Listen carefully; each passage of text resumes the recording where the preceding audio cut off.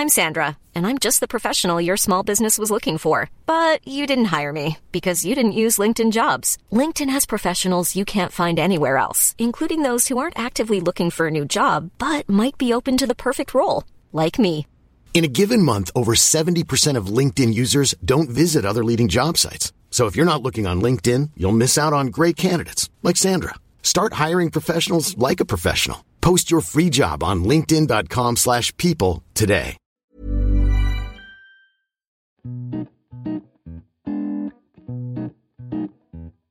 Hey everyone, welcome to Alphachatterbox, the long-form economics and business podcast of the Financial Times.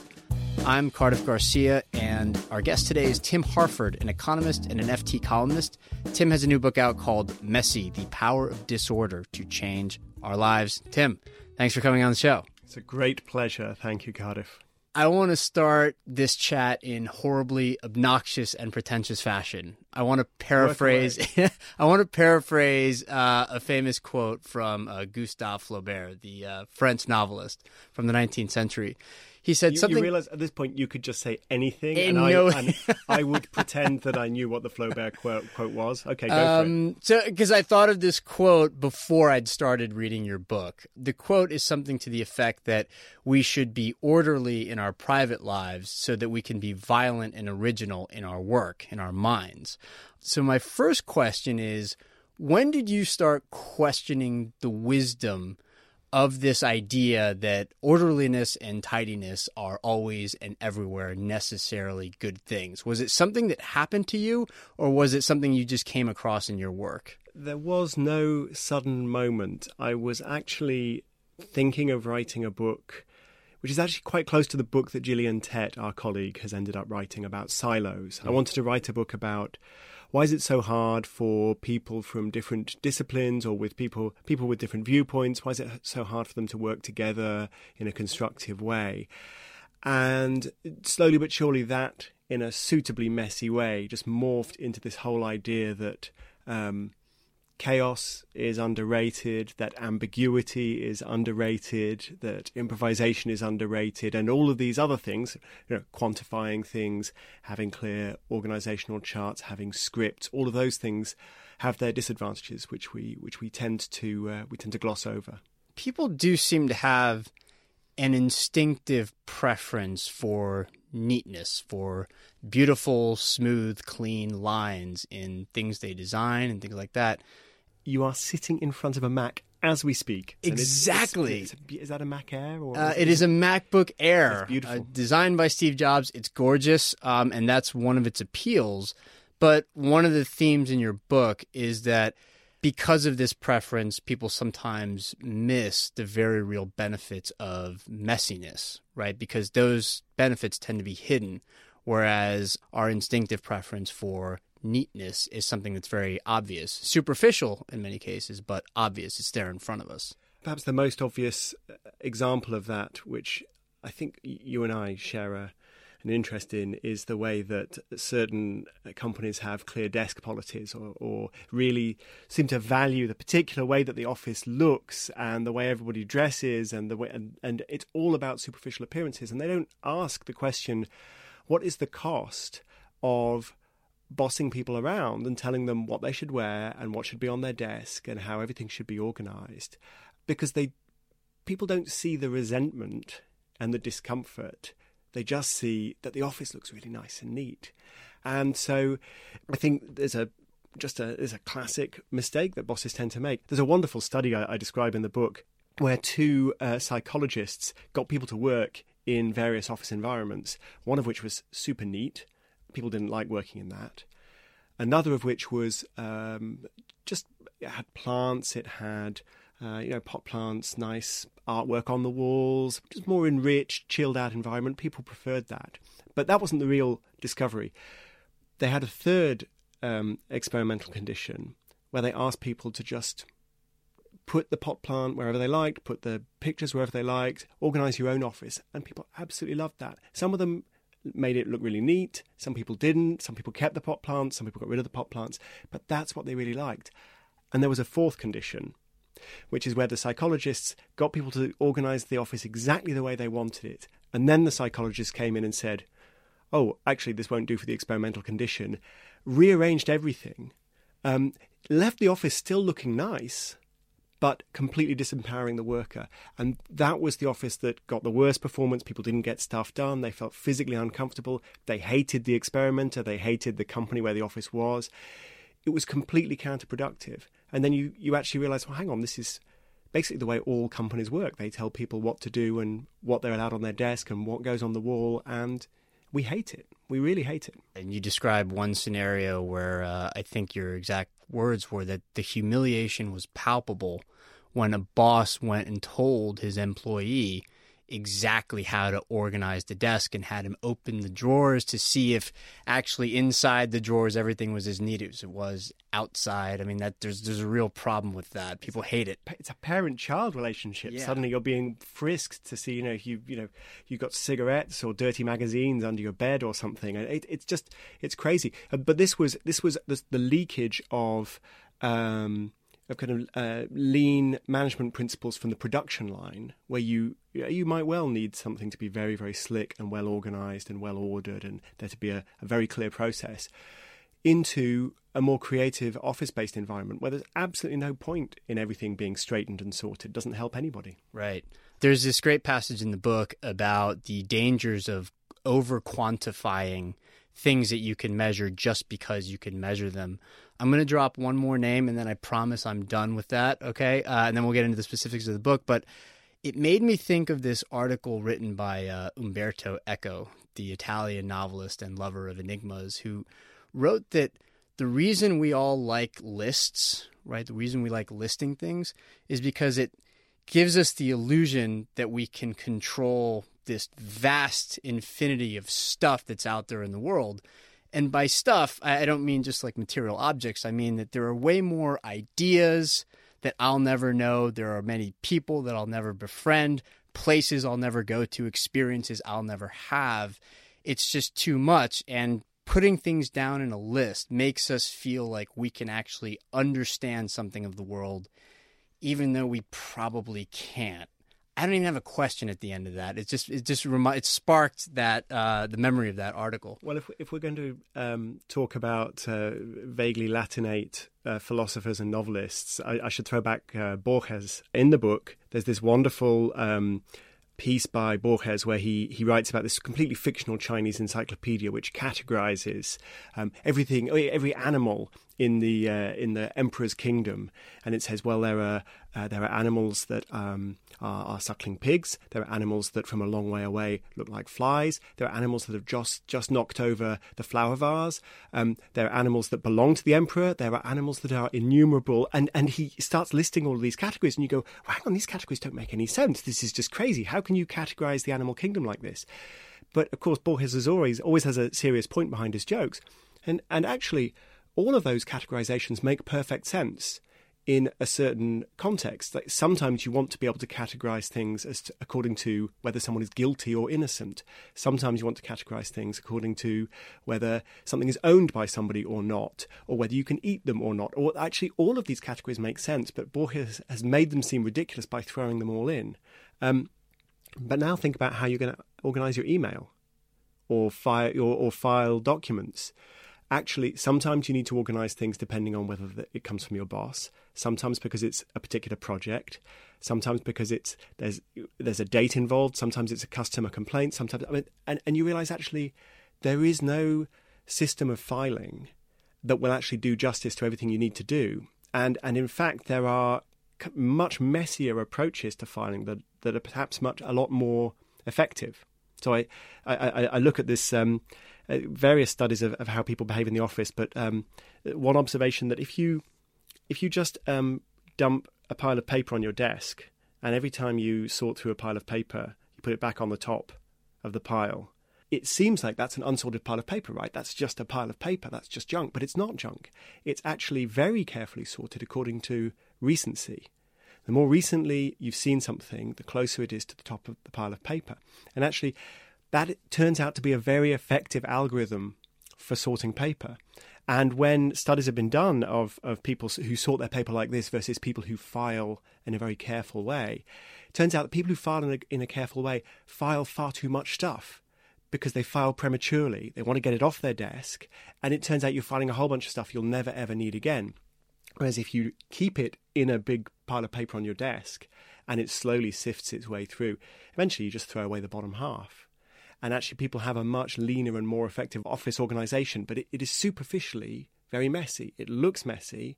It's actually better organised. If I were looking at your pile, I might think, God, Tim is just a complete wreck these days. Look at his desk. Yeah. But actually, there's an underlying sense to it. Not only is there an underlying sense to it, but that underlying sense is customized to me. And if you come in, the worst thing you could possibly do is try to tidy up my pile, because it's perfect for me. But of course, if you had to work with it, it would be completely disorienting, because you don't know what the last thing was that I touched. So yeah, it's partly this is just about live and let live. Yeah, this actually seems to be a current that runs through all of your books that aren't purely about economics, right? The theme of The Logic of Life was that actually people are more rational than we recognize, right? Adapt about progress through failure. And now this, you seem attracted to counterintuitive explanations of things that have more sense to them than most people understand. Yes, well, you're always looking for a surprise as a writer and as a thinker. You know, what is it that's not obvious? What is it that is under the surface of things? And of course, I'm always interested in a good story as well. We love stories, so the book is full of stories of people who, in one messy way or another, triumphed when you might not have expected them to. Anything from the jazz pianist Keith Jarrett to Donald Trump. We'll get to those in a minute. I want to bring up one of the key benefits of messiness or of disorder, which is that it introduces diversity into something that otherwise might be exceedingly routinized, but you don't realize it because it's your routine and it seems to work. And it strikes me that it's also great for people like me who tend to have what you might call completist inclinations, where like if I start reading something by an author, pretty soon I think, well, now I have to read everything by that author. And if there are books about that author, maybe I need to read those. So even starting that first book becomes this really intimidating project. But actually, it seems from what you're saying in the book, if I can extrapolate a little bit, that, well, maybe you don't need to read all 36 of Shakespeare's plays. If you read 10 of them, but then you read something else from another author, and then you read something that has nothing to do with literature at all, but might actually give you insight into what you're reading, even though it has to do with sports or music or something like that, that actually you can cultivate like your own personal set of preferences, your own personal set of things you love to do, and that might help you in your work or in your just conversationally or whatever, that it's okay. You don't have to feel guilty about not getting to everything. Yeah, gosh, now you mention it, I'm trying to remember the last book that I actually finished. I mean, if the book's really good, I'll usually get most of the way through it. Do you put away books mostly after having started them? Yeah, my house is just full of unfinished books, and with dog ears marking where I got to and things to go back to and so on. But I mean, you mentioned the benefits of diversity and not necessarily finishing everything and casting your net widely.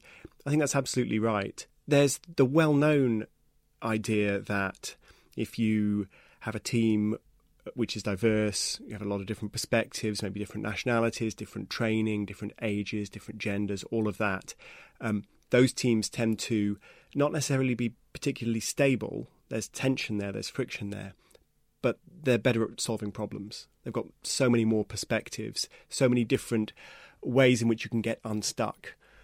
So there's that, but there's also the idea that just a random shock to your own routine, even if it doesn't come from another person, can help you solve a problem. And we could talk about computational algorithms and all of that, but there's a wonderful everyday example from London a couple of years ago. There was a tube strike. So basically the London Underground closed half its stations for 48 hours.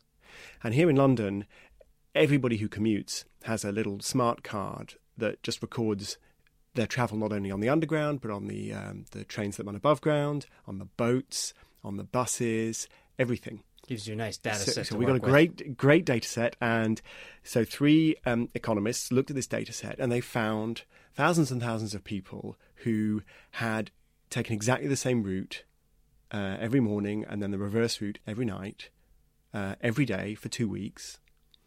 And then when the tube strike came, they changed their routine for 48 hours, of course, right? Because they couldn't go to their old underground station. They had to go somewhere else. They had to take a different route. But there were other routes available because there were other lines open, or they could take the bus.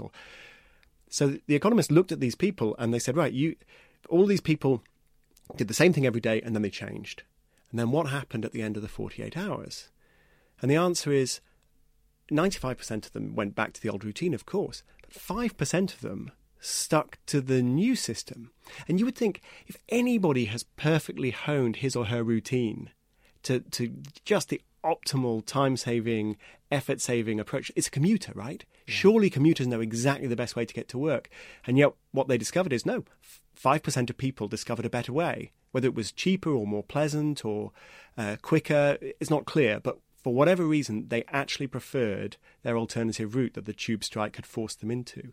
And this is a classic in all kinds of optimization problems. You knock something with a random shock, give it a little nudge sideways, and suddenly you realize you didn't like the nudge, but you were in a better place, which you never tried, you never realized. Yeah, you said something a second ago that also made me start thinking about all the different teams I've been on professionally, throughout my life. And your point was that loose ties are more useful than close friendships, right? In other words, you can be friendly with your colleagues, you can get along well, but ultimately you can't let the goal of the project be superseded by the goal of maintaining the friendship. Friendships don't make for good professional teams. Yeah. So it's a bit more subtle than just that loose ties are good. So loose ties are good for conveying information. Mm-hmm. So this is this classic study by David Granovetter, American sociologist, where he basically said, you're looking for a job. Where do the tip-offs come from a new job? They don't come from your friends, because your friends know exactly what you know. They come from more distant acquaintances. People who live in a different place or work in a different industry, they hear the things you don't hear. So these loose ties, they're great for conveying information. Okay. But when we're actually saying, okay, we want to solve a problem, it's not just find a new job, but we need to build some new thing, new project, new marketing campaign, new software.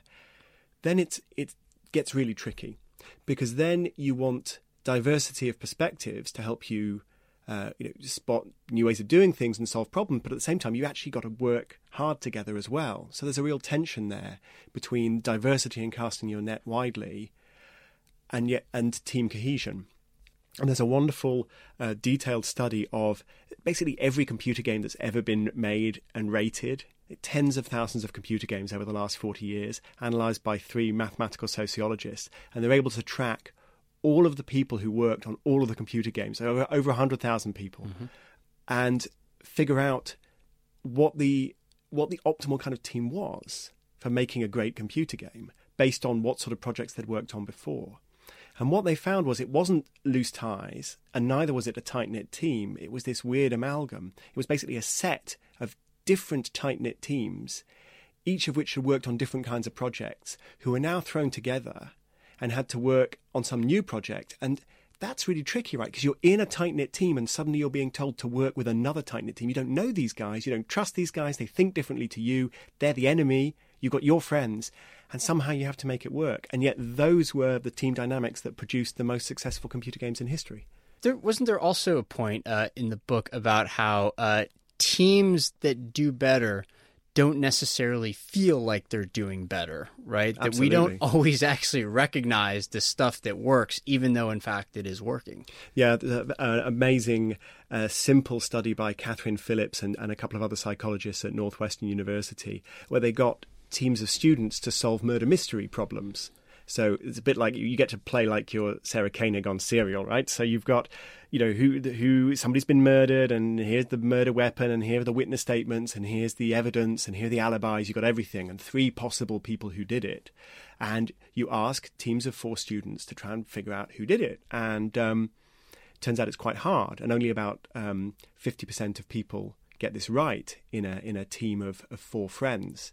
But if you put people in a team of 3 friends and a stranger, the success rate goes from 50% to 75%. So 50% is not impressive in multiple choice of 3. 75% is impressive. This is a big improvement. Despite the fact that the stranger didn't have any new information, right? This is just a different dynamic. The stranger just had exactly the same pack of information that the friends did. But there's a new dynamic. People feel they have to conduct themselves in a different way, justify their thinking, be more explicit, be less lazy. They solved the problem much better. But they hated the experience. Yeah. And they didn't think they'd actually succeeded. So you ask them, do you think you got the right guy? They're like, no, we don't think so. So I think that was a really powerful study where you have a diverse team, is more successful, feels less successful, and feels less comfortable. So people are systematically sorting themselves into tidier team environments in the mistaken belief that they're actually getting better at solving problems, but they're getting worse. Yeah, that's fascinating. Here's what I want to do now. Rather than going chronologically through some of the ideas in the book as they're presented, how about if I just start naming some of the characters and some of the other elements in the book, and then you tell us what we can learn from them? Sure. Building 20 at MIT. So this is the most beloved structure at MIT. It was built during the war. It was designed in an afternoon. It was really cheap. It was called the Plywood Palace. Dusty, a fire trap, no aircon, confusing mess. And they were supposed to knock it down at the end of the war, but they didn't because the GIs came home and suddenly they all enrolled in university. So suddenly you needed a place to put them. So Building 20 stayed up. And it was the most amazing, dynamic, creative hub. So it housed RadLab during the war, which basically won World War II with superior radar designs. The famous high-speed photography images of bullets going through apples, they were shot in Building 20. The hackers of the MIT Model Railway Company, they started in Building 20. The first graphic arcade game was designed in Building 20. Noam Chomsky and Morris Hall revolutionized linguistics in Building 20. The Bose Corporation started in Building 20. The first atomic clock was built in Building 20, where they, by the way, had to knock out 2 floors to create a 3-story space. And this is part of what was going on, which was this was a totally hackable mess of a space. You could do anything you wanted. Nobody cared. And even the president of MIT during the 1970s had an office in Building 20 because he said, because nobody cares if you nail something to a door. And it was that freedom. It was partly that, and it was partly the diversity of the fact that all the low-status projects got thrown into Building 20. So anybody with no power, no influence, was put in what was basically a very large garden shed. Mm-hmm. And they all started working together. So there was this incredibly messy space that lasted for over 50 years. They eventually knocked it down, replaced it with some Frank Gehry building. But it was almost intrinsic to the fact that it was cheap and ugly and messy, low status, nobody cared. That made it such a great creative space. Yeah, the nobody cared part of that was, I think, the most intriguing to me, because this really seemed like a kind of organic process, right? Throw a bunch of people in there, nobody's paying attention, and then holy hell, look what they come up with. Yeah. And funnily enough, there's all this fashion for Google offices with kind of slides and ping pong tables and sweet dispensers and all this fun stuff. And that's all fine, I'm sure. But Google, when it was actually Google, when it was doing the things that created the modern company, when it was developing search, well, first it was a couple of guys in a university department, and then it was a garage, then it was a bigger garage, and then it was a space where the engineers would just knock down the walls and then rebuild them. And actually the definitive times for the company were actually in incredibly cheap, messy spaces. And I think that's often the case. I really wonder if, like, a modern day architect were to go back and look at that building when it was first, or maybe in its first 10 years of existence, when all this stuff was happening, and if he or she weren't aware of all the amazing collaborations going on, if they would look at that building and think, God, this place is a complete wreck. Nobody can get any work done in this place. Look at how the floors are designed. They're so flat. Look at how the pipe runs through the middle of the thing, and everybody's redirecting it to go wherever they want it to, so that they can put it. They'd probably say, "How does anybody ever get any work done there?" Yeah, I think some architects, I'm sure, are quite sensitive to these considerations. But I mean, actually, this idea came from Stuart Brand, the great. The granddaddy of the internet, Stuart Brand, who is a mentor to Jeff Bezos at Amazon and all these people. And I interviewed Stuart for the book. It was amazing to meet him. But one of his big ideas was all buildings are designed by architects as forecasts. They are a forecast of how the building will be used. And of course, all forecasts are wrong. So the real advantage of any building is, can it adapt? Can you change it? Can it adapt to circumstances? And there are, of course, different ways in which a building can adapt. I mean, Westminster Abbey has adapted, the Houses of Parliament have adapted, Congress has adapted. But the easiest way to be adaptable is actually to be a wreck in the first place. And then your users can just tear down whatever wall they like and rewire anything they want to. And that's a very, very effective way to be a space in which people actually get things done. Jane Jacobs, I think, appears in several of your books. I think you've been a fan of the author for a very long time.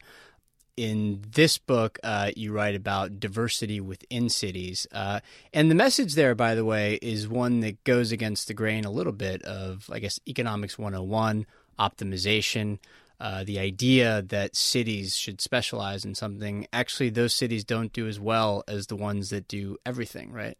Yeah, there are two things going on. There's a diversity of industrial structure.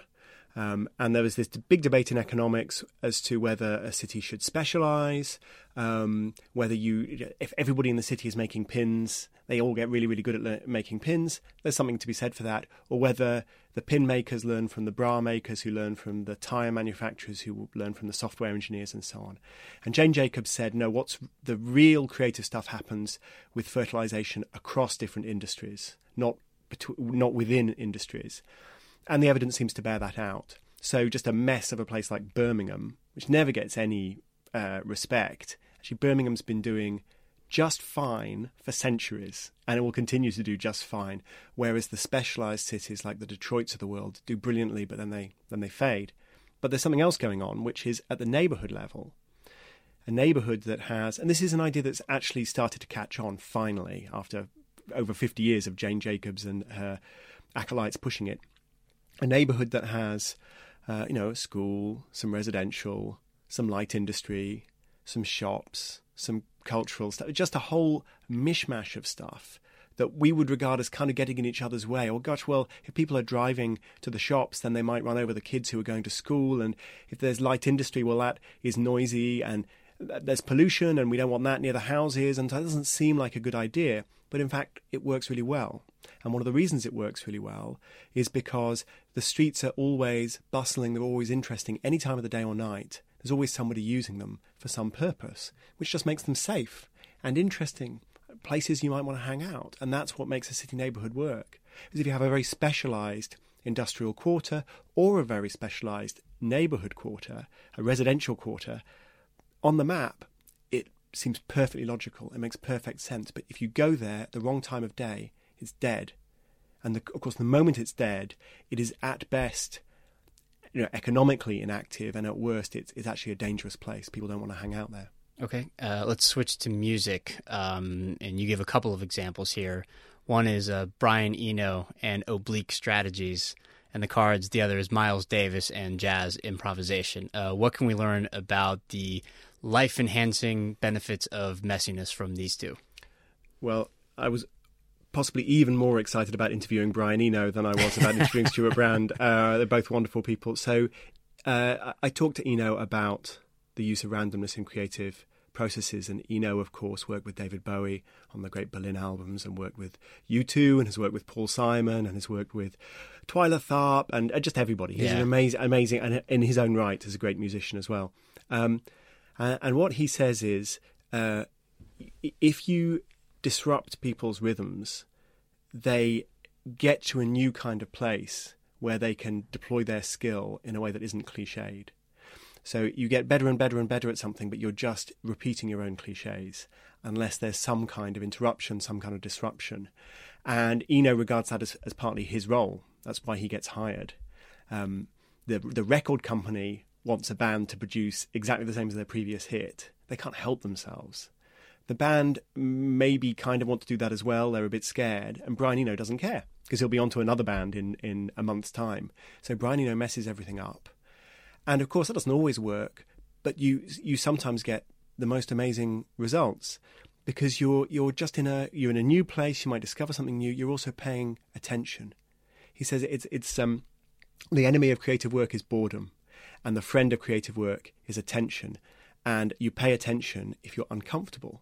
There's something new. Yeah, somebody new, some place new, some new challenge. It's like being a tourist, the right kind of tourist in a new place. You notice everything. It's fascinating. And he's trying to get bands to be tourists inside their own music and discover new things. Yeah, another example also of where doing something that works isn't always the most fun, right? You mentioned a second ago that it puts you in a place that's uncomfortable to have your routine messed up. And you noted that Phil Collins at one point started throwing beer bottles or something at because he was tired of having his routine disrupted like that. He hated it. Yeah, Phil Collins was drumming on Another Green World, which, by the way, is the album that Prince said was the biggest influence on him. It was a great album. Carlos Alomar, great jazz guitarist, also hated working with Brian Eno at the time, because he said, look, this experiment sounds like crap. I don't like it. It's stupid. And can you describe the working process, by the way? Because this is interesting. Yeah. So fundamentally what's going on is that Brian Eno has this box of cards called the oblique strategies. And the oblique strategies have odd instructions. For example, everybody change instruments. So you've got one of the greatest guitarists on the planet. You take his Stratocaster away from him and you make him sit at the drums. That sort of thing. Or Brian Eno has written a bunch of random chords on a blackboard and is arbitrarily, and Brian's not actually a musician himself, he's arbitrarily pointing to the chords. And the musicians, of course, can play any of these chords, they're great musicians, but it's just this utterly random noise, and they really, really hate it. But of course, what happens is at a certain point, you hit on a chord sequence that really works, and then suddenly that's on the Heroes album. And Carlos later on, much later on, said, those cards, they took me to a place that was totally new. And to be honest, I didn't like it. But when I came back, I was fresh. So they did do something. And he now uses those cards with his own students. So 20, 30, 40 years later, finally it's like, actually, that was a great idea. One of my sit on the couch and have a whiskey and shut my eyes albums is Miles Davis's Kind of Blue. I learned something about this in your book. How did that come about, and what can we learn from the way Miles Davis approached jazz? There's so much to say about Kind of Blue. One of the things was that it was almost all first takes, which was not common. I know jazz is famous for its improvisation, but normally you'd have a lot of takes, you'd splice them together. The discarded takes of Kind of Blue are things like the producer cuts in and says, I can hear the snare drum vibrating in tune with the double bass, and Miles goes, that goes with it, and they'd start again. So, or there'd be, you could hear a bit of paper rustling or something. They never stopped because somebody hit a bum note. And there's this particular moment, the first track on Kind of Blue, So What? Very famous intro, very unusual intro, with the double bass leading the tune. And then Jimmy Cobb, the drummer, hits the drum, and it's just too hard. He's swapped his brushes for sticks. He hits the drum, it's too hard. And just as he does it, Miles Davis launches into this solo. And Jimmy Cobb is convinced that Miles is about to stop the take. But actually, it's this electrifying moment. It seemed like a mistake at the time, but Miles was just determined to keep going. And they kept all those takes. But the really amazing thing about Kind of Blue is that afterwards, Miles Davis said, I missed. That wasn't what I wanted. That wasn't the sound I wanted. And everyone said, "Oh, you've got to be kidding. It's a great album." It's like, I'm not saying it's not a great album. I'm just saying it wasn't what I wanted. And it was that willingness to let go of control enough that you don't actually achieve the sound you're looking to achieve, and then but just keep going, and then afterwards to go, well, it turns out it was a great album. David Bowie, by the way, apparently had the same thing. So Brian Eno said David had this incredible ability to, in the studio, when something was nearly perfect and it was going great, and then there'd be an accident, David would just drop the perfect thing and say, well, we can come back to that. But what just happened, that mistake, is much more interesting. We've got to work on the mistake. And that, you were talking about your love of completing things. Sometimes we need to just be able to leave something unfinished because something interesting just happened that needs to be chased up. It seems like maybe there's a relationship also between accepting this kind of disorder and setting aside one's ego, right? That if you're too caught up in what something in particular says about you, like with the completist thing, right? Well, I have to know everything about Shakespeare, which is like this silly thing to think anyways. Nobody knows everything about Shakespeare, right? Set aside your ego in pursuit of something better, in pursuit of something more personal, more individual to you. That seems to be what Miles Davis was doing. Yes, perhaps, although a lot of the people that I talk about in the book do have tremendous egos. They just have a certain amount of comfort with chaos. I mean, I talk about the German Panzer commander Rommel, for example. That was a guy with a very big ego, but he was comfortable in situations that other people would have just felt were too chaotic.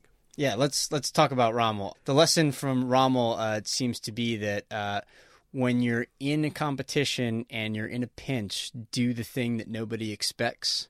It's partly just the advantage of surprise, but it's also that you need to be aware that you could do something that would be bad for you if it's worse for the other guy, and it's a two-way fight, then that's fine. And the Rommel its stories are woven together with discussion of Jeff Bezos at Amazon and Donald Trump. Yes. And a couple of other people in competitive situations like Magnus Carlsen, the world chess champion. And what you see, there are obviously a lot of differences between these people, but what you see is situations where they are willing to make moves that are hasty or hurried or chaotic, incoherent, that if you only looked at them, you would say, this doesn't make any sense. This looks like a disaster. It's only when you pull back and you see what those moves are doing to the other side, the confusion they're causing, the panic they're causing, you realise that maybe things are going quite well. So the classic example, Rommel's campaign in North Africa during the Second World War, was fighting the British Army, and he decided to send his forces across the middle of just a terrible desert in Libya, soft sand. He was running out of petrol. It was just chaos. Nobody knew where anybody was. Rommel nearly landed in the middle of the British Army by mistake. The German High Command were beside themselves. They said, Rommel has sent us no information. We fear things are in a mess. If you had just been with Rommel, you would have said, this is an absolute catastrophe.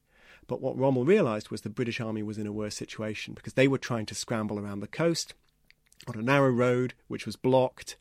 They were in full retreat. Their supplies were also in chaos. And so there was a week of a completely shambolic manoeuvring, at the end of which Rommel had complete victory, which also reminded me a little bit of Bezos dealing with his various corporate rivals, where he would, in the early days of Amazon, push his staff to do various things that were basically impossible. Like we have carving knives sliding down the chutes in Amazon warehouses, and the sorting machine is saying, is this carving knife a hardback or a paperback? I mean, just disastrous. Except that he realised he had to move that quickly, because if he did, he would overtake his rivals, who were being very careful, very tidy-minded, didn't want to damage their brand, and so they were just moving too slowly. And in the end, he overtook them all. You sacrifice a certain amount of preparation for that kind of speed, and sometimes it's to your advantage. Of course, in the end, Rommel lost. Yeah, eventually he ran out of luck. Yeah. There's also the story in there, I think it might have been the same chapter, about the Phantom Major. in the British Army. David Sterling, a saboteur who didn't do as much reconnaissance as other people wanted him to do because he thought that would give away his advantage. He was just jumped in behind enemy lines and started causing trouble. Yeah, it's an amazing. This is a real boy's own story. This is the foundation of the SAS, right, which is our equivalent of the Navy SEALs. Sterling. It wasn't the first person to think of the idea of special forces and sabotage and get in behind enemy lines. But what he emphasized was we need an incredibly small team, and the more time you spend on reconnaissance, the more risk there is of being discovered. If you just go in there somewhere where you know there's going to be some kind of target and then figure it out when you're there, you will be in chaos. You won't know exactly what's going to happen or what you're going to hit, but your enemy will be utterly unprepared. And other special forces units who were much more about, well, let's scope out all the territory. It's like Mission Impossible. We know where everything fits and all the moving parts. Actually, it works great in the movies or in the TV series, but actually in real life, what that does is alert the enemy that something's going on. They weren't nearly as successful as this absolute seat-of-the-pants SAS commander. That was fantastic. I got time for a couple more. Andy Haldane and Rules of Thumb. Okay. So I looked at this famous speech by Andy Haldane, who is chief economist of the Bank of England, given a few years ago to the convocation of central bankers at Jackson Hole. And the speech was called The Dog and the Frisbee. And what Haldane looked at was, can we predict, in retrospect, can we predict which banks would have run into trouble during the crisis using our highly sophisticated Basel capital requirements risk weightings? And the answer was no. Those risk weightings, which are supposed to indicate how much capital banks should have. Capital, of course, is your safety cushion. Alphachat listeners will know this, but banks with more capital are safer if they get hit by economic shocks. But capital gets risk-weighted depending on the kind of risks that banks are taking. If you're taking lots and lots of risks, you need more capital. If you're taking fewer risks, you need less capital. It's all very, very complex risk-weighting. And Andy Haldane said, well, I've looked at it, and none of that helps. You're better off adopting a really simple rule of thumb, which is just tell me how much capital there is. Don't tell me about the risk-weighting, just tell me how much capital there is. That is a far better predictor of which banks end up getting into trouble.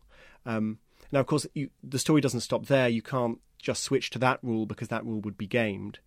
But I talk about the idea of different sorts of quite simple rules of thumb and how quite simple rules of thumb in banking and in many other fields often outperform apparently sophisticated decision-making rules, because it turns out the apparently sophisticated decision-making rules are overfitted, or they're based on data that you don't actually have, whereas the rule of thumb is much more robust. At the end of our interview, Andy Haldane said what he really wanted was he didn't want an army of regulators, he wanted a SWAT team.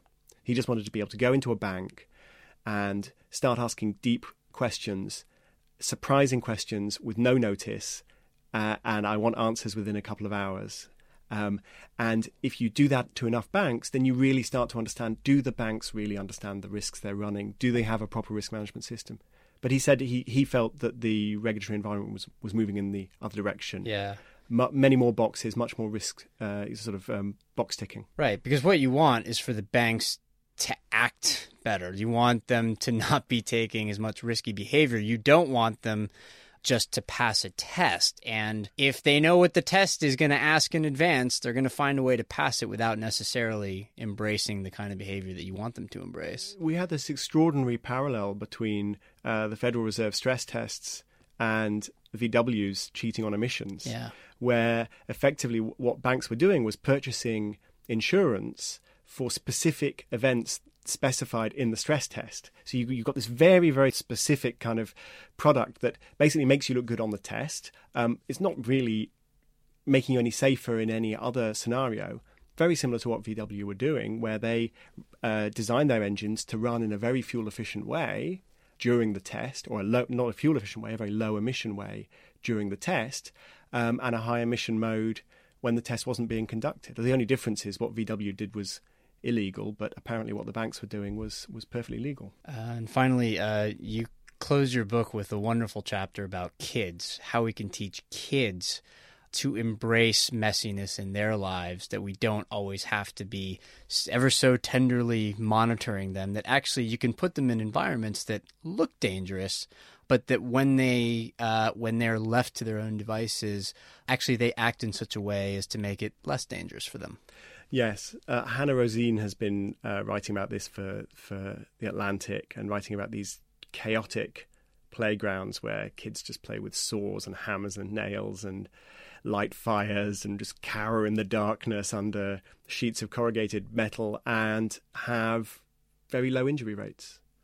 And when you look at a full review of the safety literature, which is, I have to say, is thin, so there's not that much to look at, but what little we know basically indicates that all kinds of apparently dangerous play, anything from sharp objects to heights to possible abduction from strangers, getting lost, all of this sort of stuff, doesn't actually seem to result in injuries to children.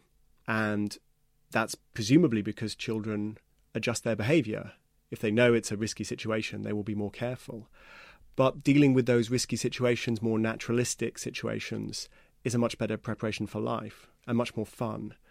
The observation that an informal game of football or soccer is much better than an organised sports match, because in an organised sports match, basically the winners can crush the losers and the adults force the losers to keep going and they have a miserable time. Whereas in an informal kickabout, you just got a couple of shirts on the floor, they serve as goalposts, and the teams keep swapping around. Actually, you have to negotiate in a much more sophisticated way. You have to make sure everybody in the game is happy, because otherwise they leave. So you have to keep everyone happy. You have to balance the sides. You're kind of all playing the game together. The sides aren't fixed. They tend to be fluid. Not such a great game of soccer, but possibly a much better preparation for life. And, of course, a complete mess. Tim Harford has been our guest. The book is Messy, The Power of Disorder to Transform Our Lives. Warmly recommended. Thanks for being on the show, Tim. Thank you. And that's all for today's show. Please rate and review us on iTunes. It really does help other people find our show. You can also call us at 917-551-5012. That's country code +1 in the U.S. for those of our overseas listeners. Or you can email us at alphachatterbox@ft.com. Finally, I'm on Twitter at Cardiff Garcia if you want to hit me up there directly. Thanks as always to the amazing Amy Keene, our producer and editor. And thanks to our listeners. We'll see you here again soon for another episode of Alpha Chatterbox.